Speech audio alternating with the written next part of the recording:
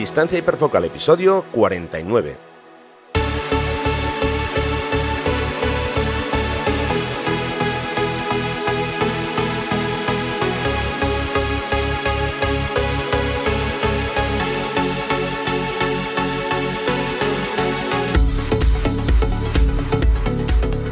Hola, ¿qué tal? ¿Cómo estáis? Bienvenidos a un nuevo episodio de Distancia hiperfocal, el podcast de fotografía de paisaje y viajes.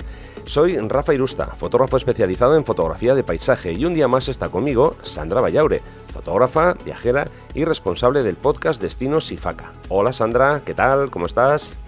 Hola Rafa, pues nada, muy bien, aquí deseando grabar contigo este episodio. Bien, perfecto, pues nada, vamos a ir a ello. Hoy vamos a hablar sobre cómo mejorar nuestro flujo de trabajo en fotografía de paisaje y vamos a conocer, por supuesto, a un nuevo fotógrafo que nos va a traer Sandra un poco más tarde. Pero antes de empezar, como ya sabéis, como ya es habitual, quiero recordaros que podéis consultar las fechas de los talleres, en este caso ya para la próxima temporada, para el próximo año 2020. Nueva temporada, nuevos retos, nuevas aventuras fotográficas, así que en caso de que quieras venir conmigo a uno de estos talleres, puedes consultar toda la información en rafairusta.com/talleres.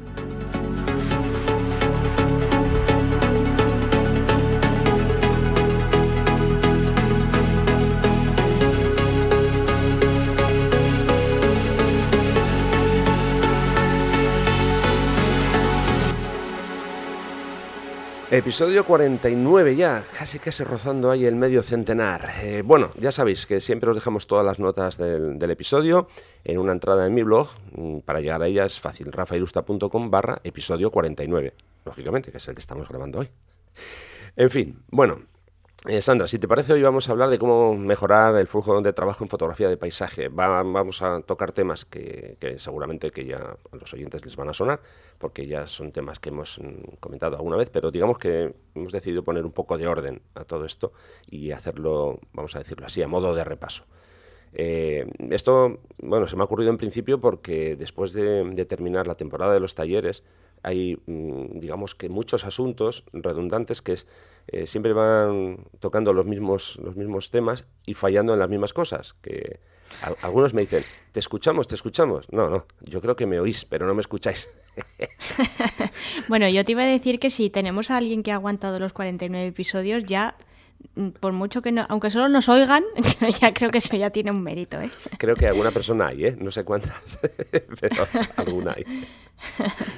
En fin, bueno, pues que por cierto también pasa que ya no solo porque a lo mejor se os olvidan algunos de los consejos que os dábamos y demás, también es cierto que sí que he visto en los alumnos de los talleres que a veces llegan con ciertos vicios adquiridos que conviene pulir un poquito. Que bueno, eso nos pasa a todos, que yo también tengo mis manías y mis cosas un poco así extrañas. Bueno, sí, pero fíjate que yo creo que eso, y perdona que te interrumpa, fíjate que yo creo que eso es más difícil aún, o sea, es más difícil corregir un vicio que adquirir una práctica de trabajo, ya sea buena o mala, porque al final es algo a lo que tú ya te has acostumbrado, lo has interiorizado, y cambiar eso es un poquito más complicado. Yo creo que para ti como formador eso tiene que ser un reto bastante grande, y para el alumno pues también el cambiar así un poco el paso, sí. a veces es complicado. Totalmente de acuerdo. Ya digo, vamos a hablar ahora sobre algunos de estos entre comillas vicios y bueno, vamos a ver si conseguimos poco a poco ir puliéndolos. Bueno, ya lo decimos siempre, que al final cada uno tiene su forma de hacer las cosas, sus costumbres, pero bueno, yo intento poner unas cosas más fáciles, ¿no? Ya digo, siempre vosotros tenéis la última palabra de decir, no, me gusta como lo hacía antes, o quiero intentar cambiar y variar esa forma de trabajar. Eso ya a gusto de cada uno. Bueno, si os parece, vamos a empezar hablando de un punto, un aspecto que es la aproximación a la escena, cuando llegamos a un lugar a hacer fotografías, ¿no? Como siempre os suelo comentar, a mí me gusta llegar con bastante margen, con antelación a las localizaciones. Si voy a hacer un amanecer, por ejemplo, eso supone que tengo que llegar de noche. Ya sabéis que hay que ir con el frontal, o una linterna, o la linterna del móvil, en fin. Yo siempre recomiendo llevar el frontal por aquello que si por lo que sea te tropiezas, te caes, bueno, tienes las manos libres para echarlas al suelo. Esto también tiene que ver a la hora de decidir cómo llevamos el trípode. Yo recomiendo llevarlo en la mochila precisamente por esto que os digo, que así tenemos las manos libres bueno, digo, si nos caemos o si tenemos que subir por una roca, pues tenemos las dos manos para sujetarnos. Si llevamos el trípode en una, pues, en fin, el punto de agarre, vamos a decirlo de esa forma, es siempre más reducido, ¿no? Y, por supuesto, a mí siempre me gusta esperar yo a que llegue la luz y que no vaya en el coche, que seguro que os ha pasado, que vas con el coche a punto de llegar a la localización y dices, uff, que me lo pierdo, que ya está, que ya tengo la luz, que ya no voy a llegar. Vamos, yo conozco a bastante gente que son aficionados a llegar ahí al límite, ¿no? Y eso, que casi están aparcando el coche, tienen todavía un camino de a lo mejor 10 minutos, 15 minutos y ya está el cielo completamente potente y cuando llegan dicen, bueno, pues me he perdido esos primeros momentos. Pero, en fin, ya digo, recomendación importante, llegar siempre con margen. En los talleres pasa que a veces dicen, es que no hemos madrugado tanto que todavía es de noche. Digo, ya, pero mejor vamos a hacerlo así y esperamos la luz cuando estamos ya por aquí. Bueno, también hemos hablado varias veces sobre recorrer la localización con la cámara en la mano. Esto es algo muy habitual cuando llega un alumno a un lugar, monta el trípode, lo coloca, por supuesto, cómodamente a la altura de los ojos. No vaya a ser que si se agacha le pase algo en las piernas o lo que sea. Entonces, no, yo siempre recomiendo dejamos el trípode y la mochila digamos así, un poquito apartada y con la cámara en la mano, pues yo me dedico a eso, a recorrer la zona y si hace falta, pues me agacho un poquito para ver diferentes puntos de vista. Que no sea, como digo, acto mecánico de llego, monto el trípode a la altura de los ojos, pongo la cámara, siempre, por supuesto, en posición horizontal, porque eso es algo muy habitual que a la gente le cuesta muchísimo disparar en vertical, pero muchísimo. No sé si a ti te pasa cuando haces paisaje. Sí, bastante me cuesta, o sea, yo siempre al final me tira más el horizontal, pero bueno, es verdad que poco a poco estoy intentando cambiar esa práctica. Hombre, a ver, también depende un poco del paisaje que tenga delante de mí. No sé, tú que haces mucha costa, por ejemplo, y que yo te he visto muchas fotos con, pues yo qué sé, con los típicos peñones, ¿no? Que están desprendidos de la costa por la erosión, etcétera. Sí. Pues hombre, ahí rápidamente tu cabeza o tu primer impulso es hacer una composición vertical. Sí. Pero si estás en un paisaje de montaña, a mí se me hace menos intuitivo. No te digo que no vaya a quedar guay, y de hecho yo te he visto muchísimas fotos también de montaña en vertical y quedan súper chulas. Pero sí, a mí me cuesta, o sea, todavía estoy ahí que yo qué sé, a lo mejor el ratio es 90-10 en mi caso. A ver, sí que es cierto que yo creo que aquí lo que tenemos que hacer es acostumbrarnos a reflexionar durante medio segundo no, que sería muy poco, medio minuto, el decir, a ver, que no sea, insisto, el acto mecánico de pongo el trípode en posición horizontal y ya está. No, el decir, vamos a ver, voy a reflexionar, ya digo, 20-30 segundos, si aquí a lo mejor quedaría mejor en posición vertical. O lo que yo recomiendo que es hacer las dos, una en vertical, o sea, en horizontal y otra en vertical. Estamos de acuerdo que todo está preparado para que hagamos fotos en horizontal, todo. Bueno, empezando por nosotros. Tenemos dos ojos y los tenemos en posición horizontal. La mayoría. Igual alguien los tiene en vertical, yo creo que no. Un cíclope. Si tenemos algún cíclope entre los oyentes, que nos lo digan. Por eso digo que todo está preparado para que de forma natural hagamos fotografías con la cámara orientada en posición horizontal, ¿no? Pero eso, tenemos que acostumbrarnos de vez en cuando a eso, a hacer otras versiones. Hay fotografías que claramente piden que sean en horizontal, como tú comentabas, por ejemplo, en montaña es muy típico, o sobre todo muchas veces ya no en horizontal, sino en horizontal, o hacer incluso una panorámica, ¿no? Si quieres captar un paisaje, imagínate una cordillera así bastante impresionante, ¿no?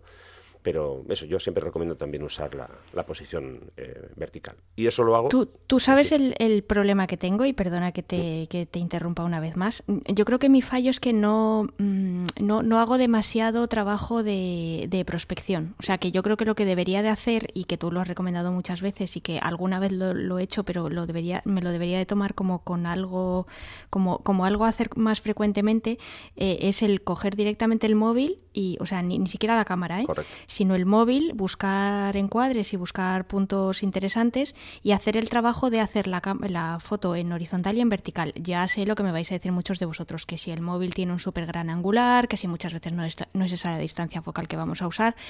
Eso ya lo sé, pero como al final el móvil se puede usar como si fuera un poco tipo Polaroid, para hacer una pequeña foto de prueba y ver un poco... Eso es lo que yo creo que me falla, ¿sabes? El tomarme el tiempo de decir, bueno, cuando ya he encontrado un sitio chulo, coger el móvil y la foto en horizontal obviamente la voy a hacer, pero luego el decir, ostras, pues ahora voy a hacer una segunda foto en vertical desde este mismo punto de vista, a ver qué es lo que me sale. Y yo creo que mi fallo viene porque, como siempre en paisaje, que de esto también hemos hablado en otro episodio, tenemos el ansia ese de, ay, que no me cabe, que quiero meter esta cosita y esta otra, porque este paisaje es tan impresionante, la foto nunca va a captar el sitio en el que estoy, etcétera, etcétera. A mí siempre tengo la impresión con una foto en vertical como que me estoy perdiendo algo. Y al final caigo en el error de no aplicar esa regla que siempre intento aplicar, que es menos es más. Pero como todos somos humanos y como evidentemente yo siempre digo que a mí me queda muchísimo por aprender, y os cuento un poco mis experiencias y esta especie de ejercicio de autocrítica que estoy haciendo en este episodio, por si a alguien también le puede servir. Yo creo que eso es uno de los grandes fallos que yo todavía tengo cuando estoy preparándome para hacer fotos de paisaje. Claro, y justo, mira, eso que estabas comentando, no voy a entrar más en que tú y yo estamos sincronizados, estas cosas que decimos, pero es que justamente ahora, el siguiente punto, viene sobre esto, que tiene mucho que ver con lo que tú dices, ¿no? Usar el móvil, yo lo uso mucho como bloc de notas, en los talleres muchísimo, porque me resulta más cómodo, y muchas veces hago una foto y les enseño a los alumnos, mira, pues se me ha ocurrido esto, les voy dando ideas, ¿no? Bueno, pues esto tiene mucho que ver, como digo, con el siguiente punto, que es la elección de la focal adecuada. Aquí sí que hay gente bastante perdida porque no sabe muy bien, es que no sé qué pongo aquí, qué pongo, un angular o qué pongo. Esto también enlaza con un episodio en el que hablábamos de usar teleobjetivos en paisaje, que parece que solo hay que usar angular. No, se puede usar un gran angular y se puede usar una focal, digamos, más intermedia, o incluso podemos hacer fotografía de paisaje con un tele, ¿no? Tenemos que pararnos ese medio minuto, ese minuto, un poco para ver exactamente qué es lo que queremos fotografiar y con qué focal queremos hacerlo, ¿no? Quizá aquí tenemos, digamos, que entrar un poco más en profundidad, el conocer cómo actúa un gran angular en nuestras fotos, cómo influye, o cómo influye un teleobjetivo, ¿no? Para tomar esa decisión de decir, a ver, analizo brevemente la escena, no hay que estar 1 hora y media allí, sino un vistazo rápido y decir, a ver, yo creo que aquí lo que yo quiero captar es, por ejemplo, si tengo un paisaje con un cielo súper potente, hombre, pues lo normal es que uses un gran angular, porque vas a querer sacar ese cielo enorme con una parte de abajo que a lo mejor tienes, no sé, unos bosques muy chulos y tal. Si el cielo es realmente aburrido y más bien anodino, pues es que ¿para qué lo vas a meter? Quiero decir, un cielo blanquecino que no tiene ninguna textura, que no tiene nubes, pues es que eso tampoco nos aporta gran cosa.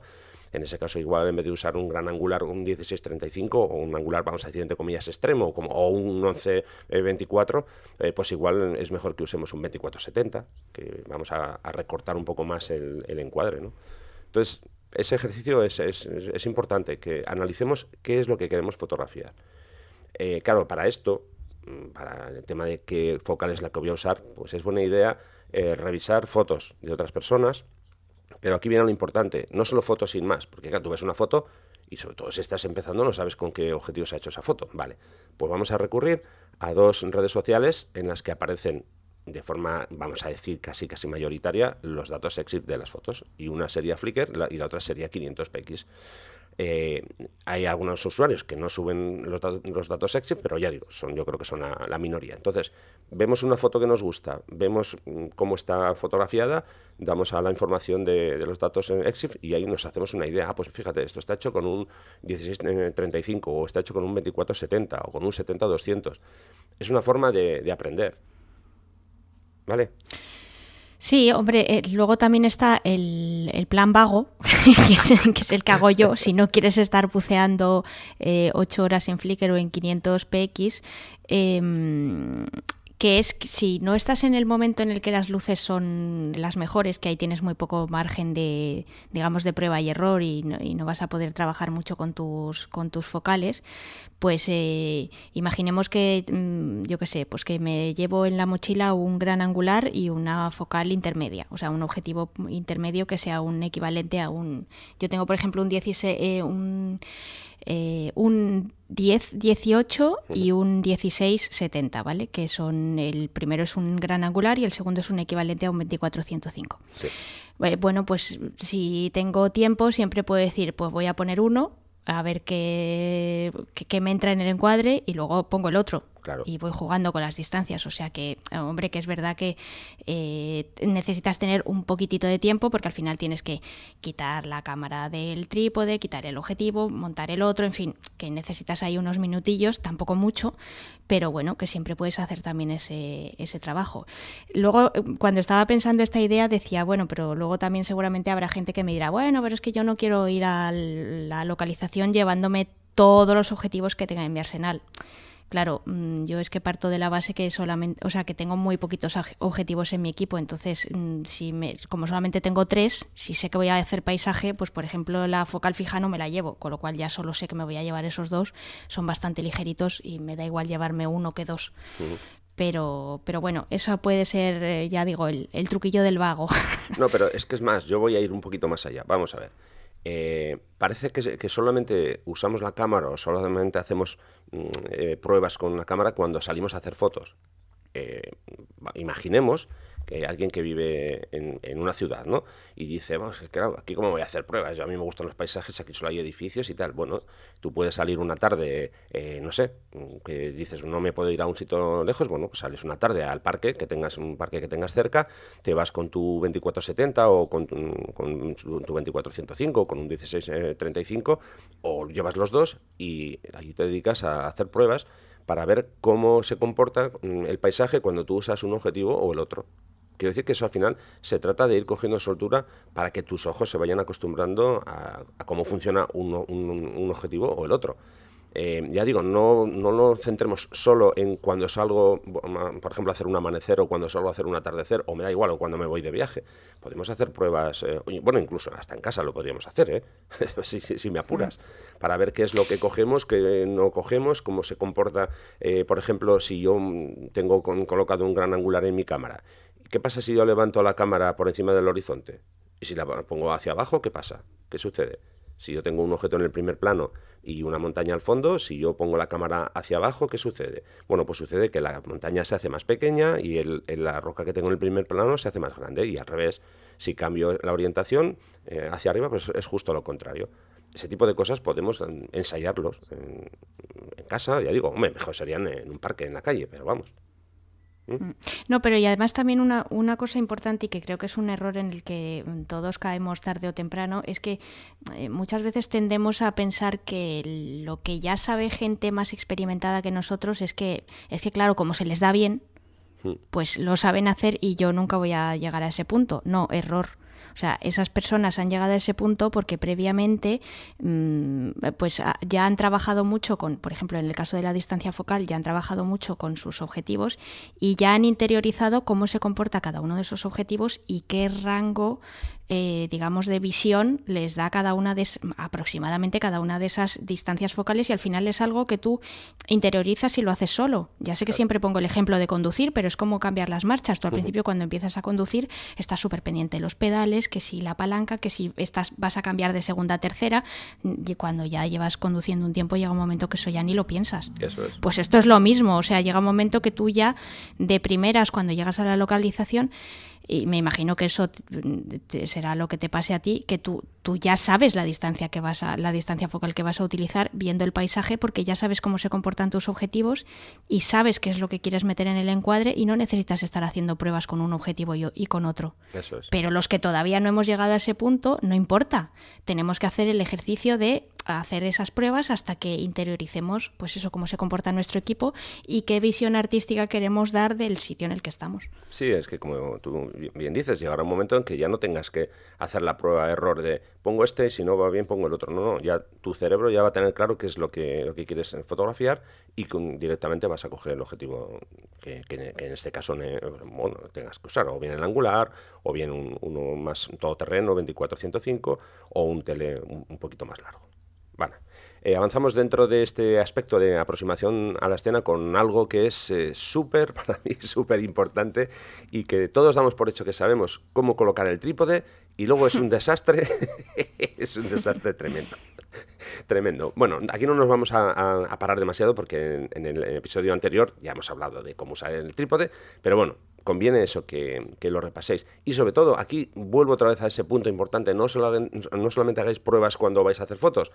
En casa, estás viendo la televisión, no sé, estás haciendo cualquier cosa que estás sentado, bueno, pues coge el trípode y aprende a colocarlo. Claro, pero no hagas lo de saco las 3 patas y pongo y ya está. No, juega con qué pasa si bajo la pata de la izquierda, cómo se comporta el trípode, o cómo tendría que nivelar la cámara, ese tipo de ejercicio. Porque a veces, ya digo, hay gente que se hace un poco un nudo entre las piernas suyas, las patas del trípode, cómo pongo la cámara, cómo coloco, o sea que eso es importante. Por supuesto, asegurarse que ponemos la cámara en la rótula bien sujeta. Que también ha habido casos que se dejan sin atornillar, en fin, ese tipo de cosas también conviene repasarlo, ¿vale? ¿Has tenido muchos accidentes de ese tipo en tus talleres, así últimamente? ¿Algún sustillo Pues, relacionado con el trípode y de decir, ay, que se me cae? A ver, ha habido algunos que no ha pasado, digamos, nada grave, más allá de que se ha caído la cámara con el trípode, mejor dicho, el trípode con la cámara puesta arriba, y como era una zona de hierba, no ha pasado nada, pero no voy a decir el nombre del alumno, pero pobrecito. En el taller de Galicia, una Nikon, creo recordar que era una Nikon de 750, no estaba bien sujeta en la rótula. Aquello que levantamos el trípode, ¿sabes?, para movernos con ello, y bueno, pues la cámara no se quiso levantar, sino que cayó al agua. Agua salada, pues bueno, le ha venido bien porque así ha renovado y ahora ya se ha comprado un modelo superior. Bueno, él ya se lo toma dentro de lo que cabe con humor, pero sí, la cámara... A ver qué va a hacer, es que... Sí, no queda otra. Y eso, también ha habido casos de un 1740 rebotando por el suelo. O sea que ha habido varios casos. Bueno, lo de portafiltros con filtros, eso está a la orden del día. Creo que no ha habido ninguna rotura de filtros, estoy intentando recordar, y creo que este año no ha habido ninguna. Raro, porque siempre suele haber alguna.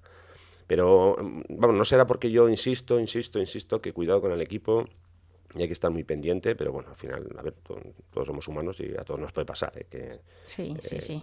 Yo también en su día ya he tenido varios accidentes de filtros rotos y demás.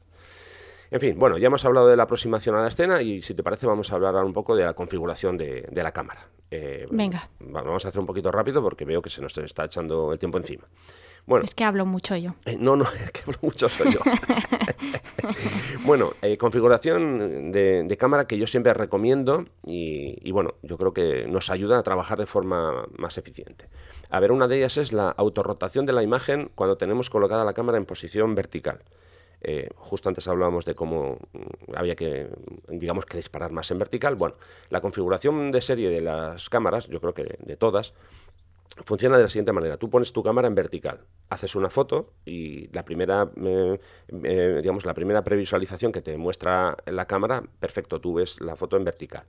Pero si por lo que sea tú quieres ver de nuevo esa foto, cuando pulsas en el botón para visualizarla, tu fotografía ya no aparece en vertical, sino que aparece en horizontal con 2 bandas de color negro en los laterales. Con lo que si tú tienes la cámara puesta todavía en el trípode en posición vertical, tienes que girar la cabeza para ver el resultado.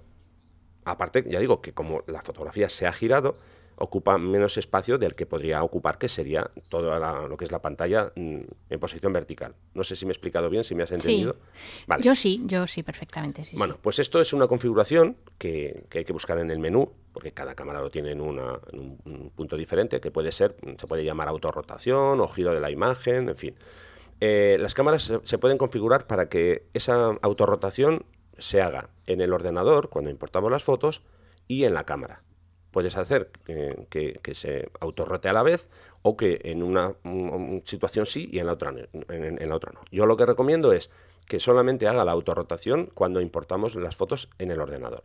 Y cuando estamos en el campo haciendo fotos, que en la cámara no haga esa rotación. Por lo que digo, porque si yo tengo la cámara en vertical, yo quiero ver la foto que se vea en vertical y que ocupe todo el espacio aprovechable de la pantalla.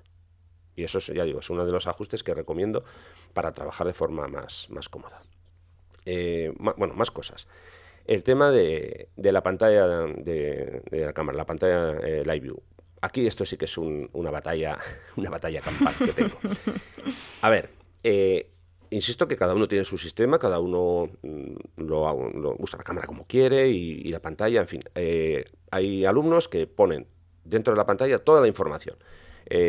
Cuando digo toda la información es todo, es el menú electrónico, es si estoy disparando en manual o no, todos los datos de disparo, varias guías que aparecen, por ejemplo, en la guía de los tercios, todo. Con lo que, claro, cuando me enseñan la pantalla digo, a ver, ¿cómo te aclaras aquí? Si es que solo veo números, rayas y cosas raras, digo, quítame por favor todo eso, que a veces es tan fácil como pulsar el botón info y la pantalla queda limpia y solamente ves la imagen. Y vamos, yo creo que es mucho más práctico el ver solo la imagen, porque así vemos si tenemos, por ejemplo, una pata del trípode que se nos ha colado en el encuadre, si hemos recortado una zona de roca que no queríamos recortar. Ya digo, claro, si tengo toda esa información que aparece en la pantalla, toda la información, que sí que está muy bien tenerla ahí, pero una vez que ya has ajustado tu cámara, ya realmente no hace falta que esté ahí visible. Entonces ya digo, yo recomiendo quitar todo eso y que veamos la pantalla limpia. ¿De acuerdo? Insisto que esto es una cuestión muy personal que puede ser que a ti te guste tener todos esos datos. Tú, por ejemplo, cuando usas el Live View, ¿tú cómo lo haces? No, a mí me agobia un montón tener todas esas cosas. De hecho, eso es algo que no me gusta mucho de mi cámara, y es que mi cámara, mi Sony tiene, digamos, como 3 posiciones o 3 modos de pantalla. La imagen simple, sin nada, lo que has dicho tú, o sea, completamente desnuda de ningún otro indicador de ajustes. Y luego tiene, por contrapartida, tiene la típica imagen o la típica configuración donde te pone absolutamente todo y lo último que ves es la foto, porque que no se ve nada. De hecho, además, empiezan a salir todos los histogramas RGB, o sea, al final la foto se convierte en una miniatura en la que no se ve absolutamente nada. Y luego tiene un par de pantallas intermedias que para mí tienen demasiada información. Entonces, a mí lo que me hubiera gustado es si se hubiera podido configurar eso para que me salieran pues 2 chorradas. En algún caso, por ejemplo, alguna guía, porque mi cámara, por ejemplo, no tiene nivel. Ajá. No tiene nivel interno. Entonces sí que hay veces que necesito las guías porque si no, no sé si... O sea, yo tiendo, por desgracia, a que mis horizontes no estén del todo rectos.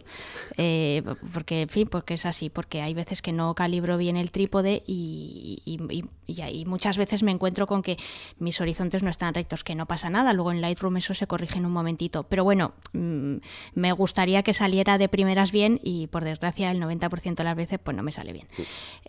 Entonces a veces sí que necesito esas guías y me gustaría que esa pantalla estuviera un poquito más configurada y que le pudiera poner menos elementos, pero como no puedo hacerlo, pues casi siempre, pues eso, 9 de cada 10 veces uso la pantalla del Live View como tú la usas, completamente desnuda y no se ve absolutamente nada.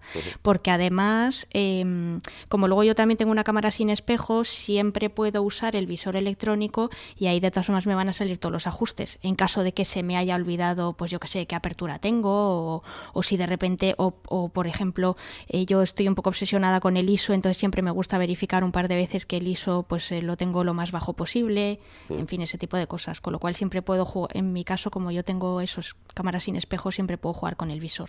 Bien, perfecto. Por cierto, algún día hablaremos con más calma sobre el nivel electrónico, a lo mejor no da para un episodio entero, digo por aquello de que hay mucha gente que está o viven esclavizados por el nivel. Espera, que tengo que nivelar la foto. Ya, es que en algunas fotos a lo mejor no, de hecho yo en algunas fotos paso del nivel de la cámara y digamos que elijo yo el nivel que quiero para la foto.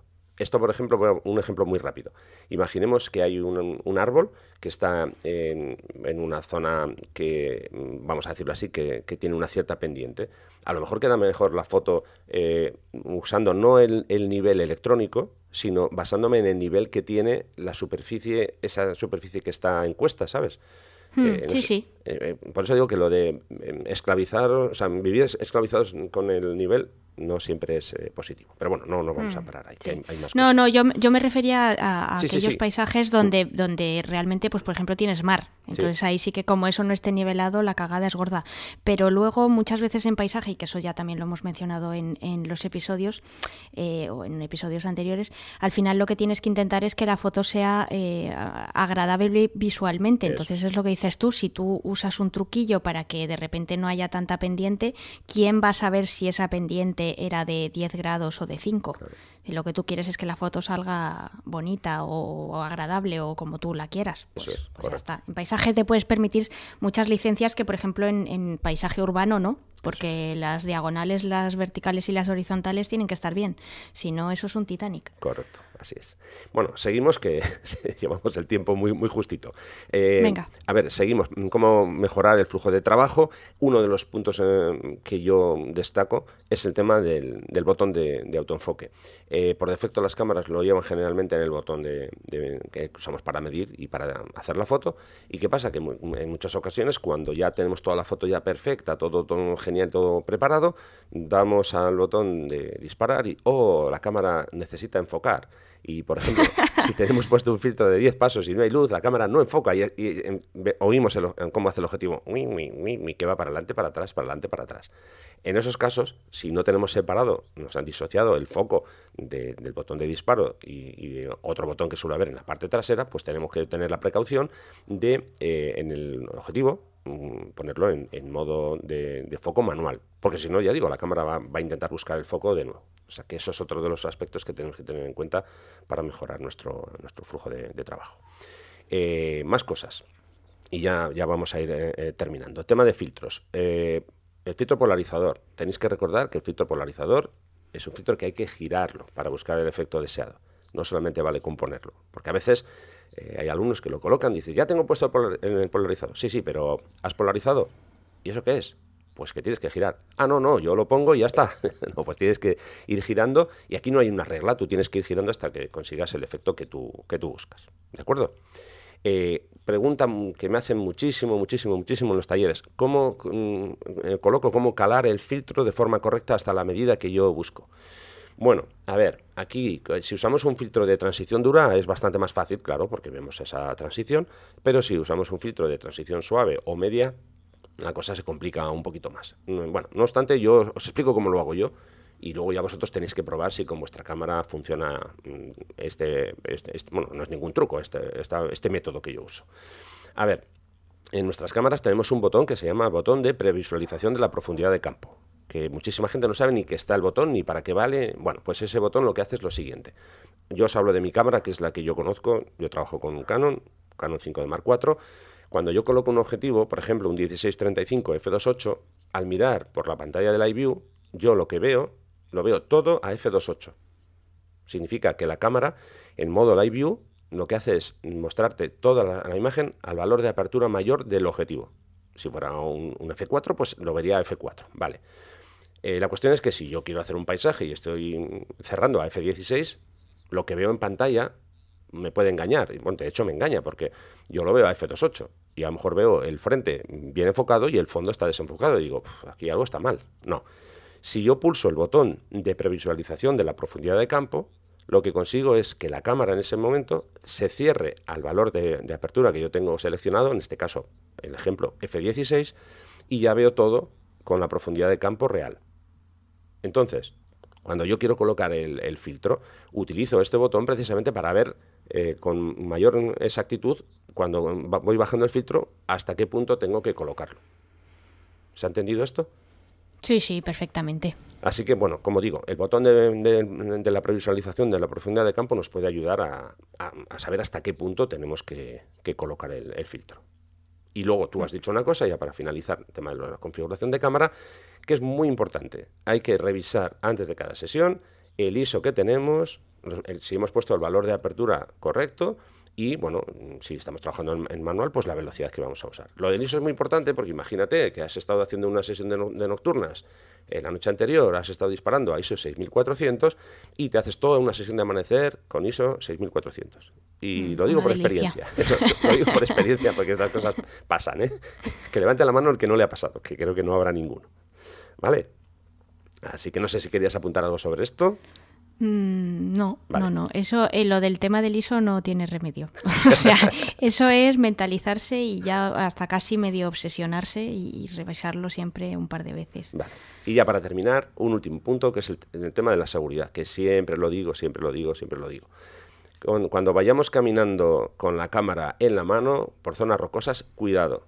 Esa cámara peligra mucho. Nos podemos caer nosotros, pero también se va a caer la cámara. O sea que cuidado, ¿vale? O sea que seguridad, sobre todo, hay que tener muy en cuenta. Yo, si me tengo que desplazar 5 metros en una localización con rocas que pueden resbalar, yo quito mi cámara, la guardo en la mochila, me la pongo en la espalda, recorro esos 5 metros, la vuelvo a sacar y la vuelvo a usar, ¿vale? Así que nada, hemos intentado comprimir lo máximo posible estos consejillos sobre cómo mejorar el flujo y, en fin, que seguimos adelante.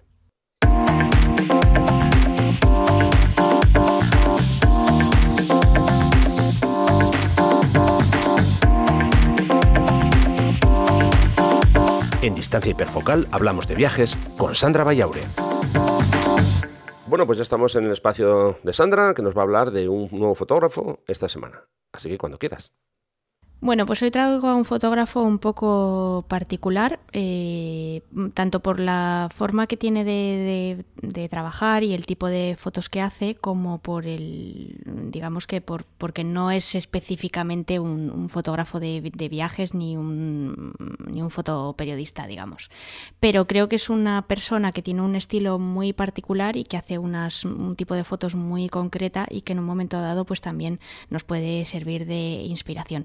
Y no es otro que un fotógrafo que se llama Liam Wong. A lo mejor muchos de vosotros pues ya habéis visto su trabajo sin saber realmente quién estaba detrás de la cámara, porque es verdad que Liam se ha ido haciendo pues poco a poco y yo creo que casi inconscientemente un hueco en la fotografía urbana, fundamentalmente a través de las redes sociales. A pesar de su nombre, es un fotógrafo de origen escocés y cuyo interés por la fotografía pues le viene de forma muy tardía, porque a él realmente lo que le ha apasionado toda la vida han sido los videojuegos.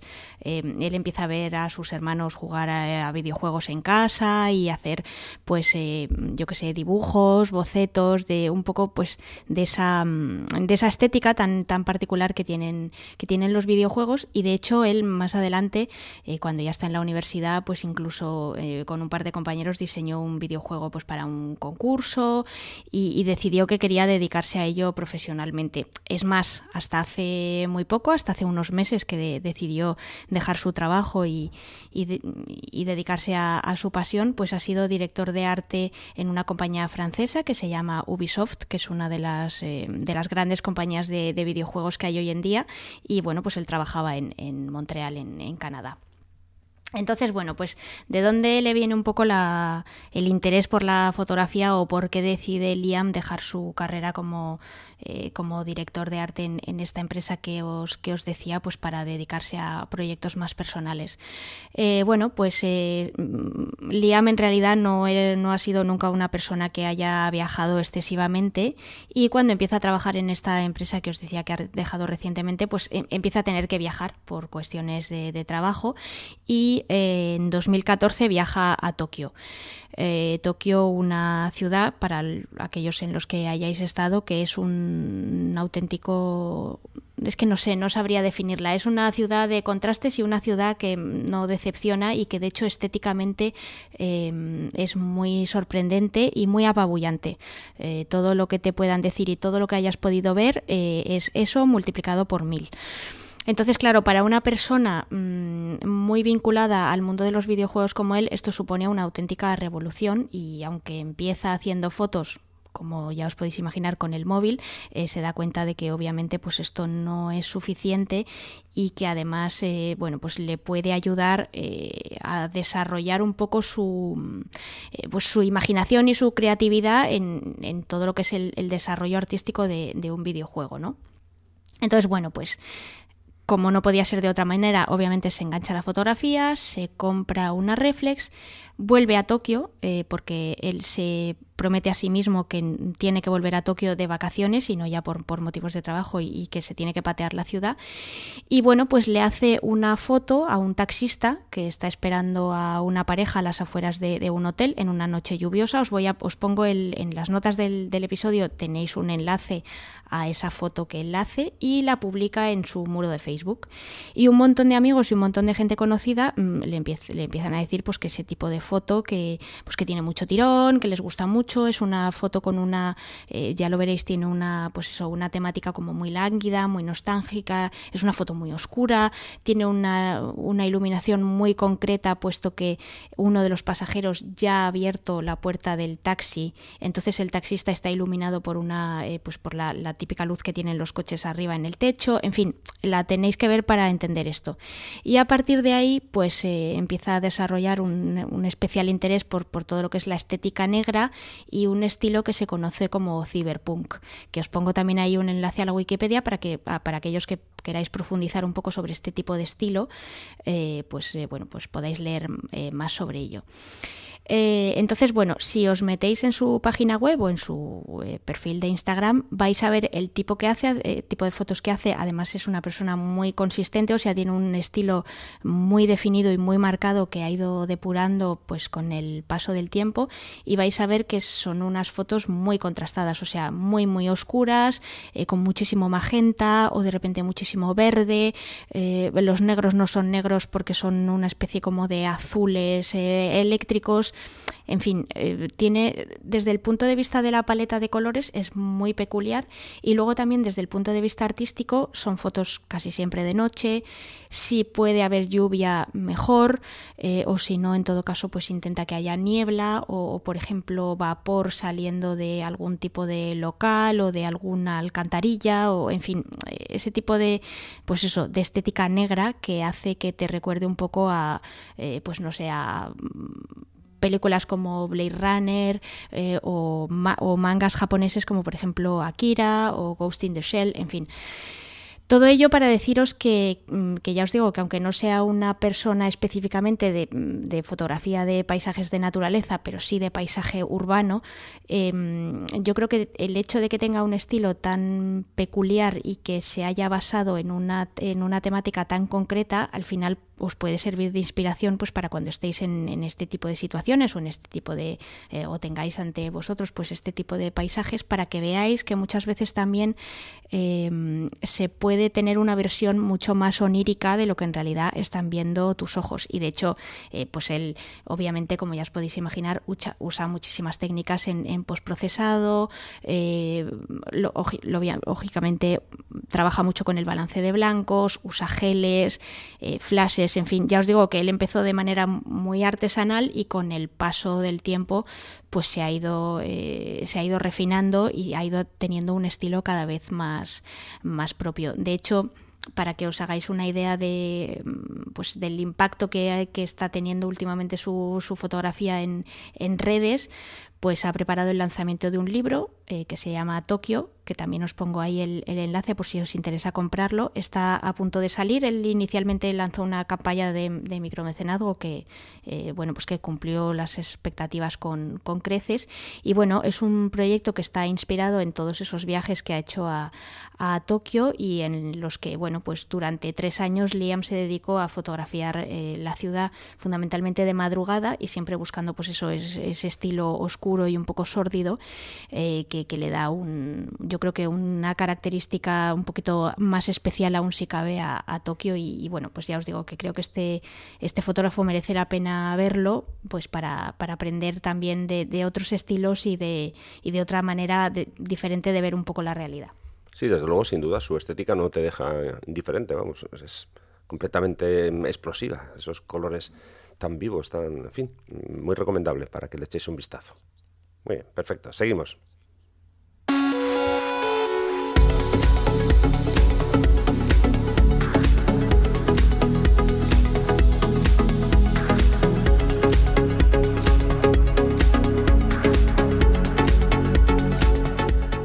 pues nada, seguimos que nos tenemos que ir, Sandra, que ya hemos hablado ya mucho por hoy.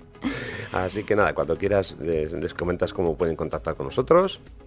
Sí, pues nada, como siempre os decimos, ya sabéis que, en fin, que nos encanta que nos dejéis vuestros comentarios, opiniones y que, bueno, pues si tenéis algo que aportar a la temática del episodio de hoy, podéis hacerlo a través de la sección de comentarios en el post que publica Rafa en su blog siempre que publicamos un episodio del podcast, y si no, también podéis hacerlo a través de las redes sociales. En el caso de Instagram podéis citar a Rafa, cuyo usuario es Rafa Irusta, y si queréis hacerlo a través de Twitter, pues nos podéis citar a ambos. Rafa siempre es Rafa Irusta, y en mi caso pues soy Vallausa, VA2LSAUSA. Perfecto. Bueno, ya sabéis, siempre os lo decimos, que estamos encantados, bueno, si nos enviáis vuestras sugerencias, pues queremos que hables que habléis de tal cosa. Bueno, de fútbol no, que yo no entiendo, pero bueno, digo de fotografía, temas que queréis que abordemos, bueno, pues ya sabéis. Y bueno, si nos queréis comentar qué os parecen los episodios, pues genial, recibimos bastante feedback, por supuesto os damos las gracias, que siempre es bueno eso, saber que estáis ahí escuchándonos, y que es un placer estar con vosotros, cómo no, por supuesto. Sandra, que ya toca decirte hasta dentro de 15 días. Muchísimas gracias, como siempre digo, por venir aquí, por traernos el trabajo de fotógrafos geniales, y eso, que muchísimas gracias, ¿vale? Nada, a ti, muchas gracias a ti por invitarme en cada episodio y por no hartarte de mí. No, ya sabes que no. Venga, pues nada, en 15 días hablamos de nuevo, un abrazo. Claro que sí, un abrazo, hasta pronto. Bueno, pues nada, y a vosotros por mi parte, bueno, antes de irme quiero dar las gracias a todos los alumnos y alumnas que han estado durante esta temporada conmigo, que han sido unos cuantos. Muchísimas gracias a todos por haber asistido a mis talleres, vuestras ganas de aprender, siempre vuestra disposición positiva, y nada, que en 2020, si alguien quiere venir conmigo, ya sabéis, os dejo toda la información en rafairusta.com/talleres, y ya con las fechas, como digo, de la próxima temporada. Venga, que nos escuchamos en el próximo episodio de Distancia Hiperfocal. Buenas fotos y hasta pronto. Gracias.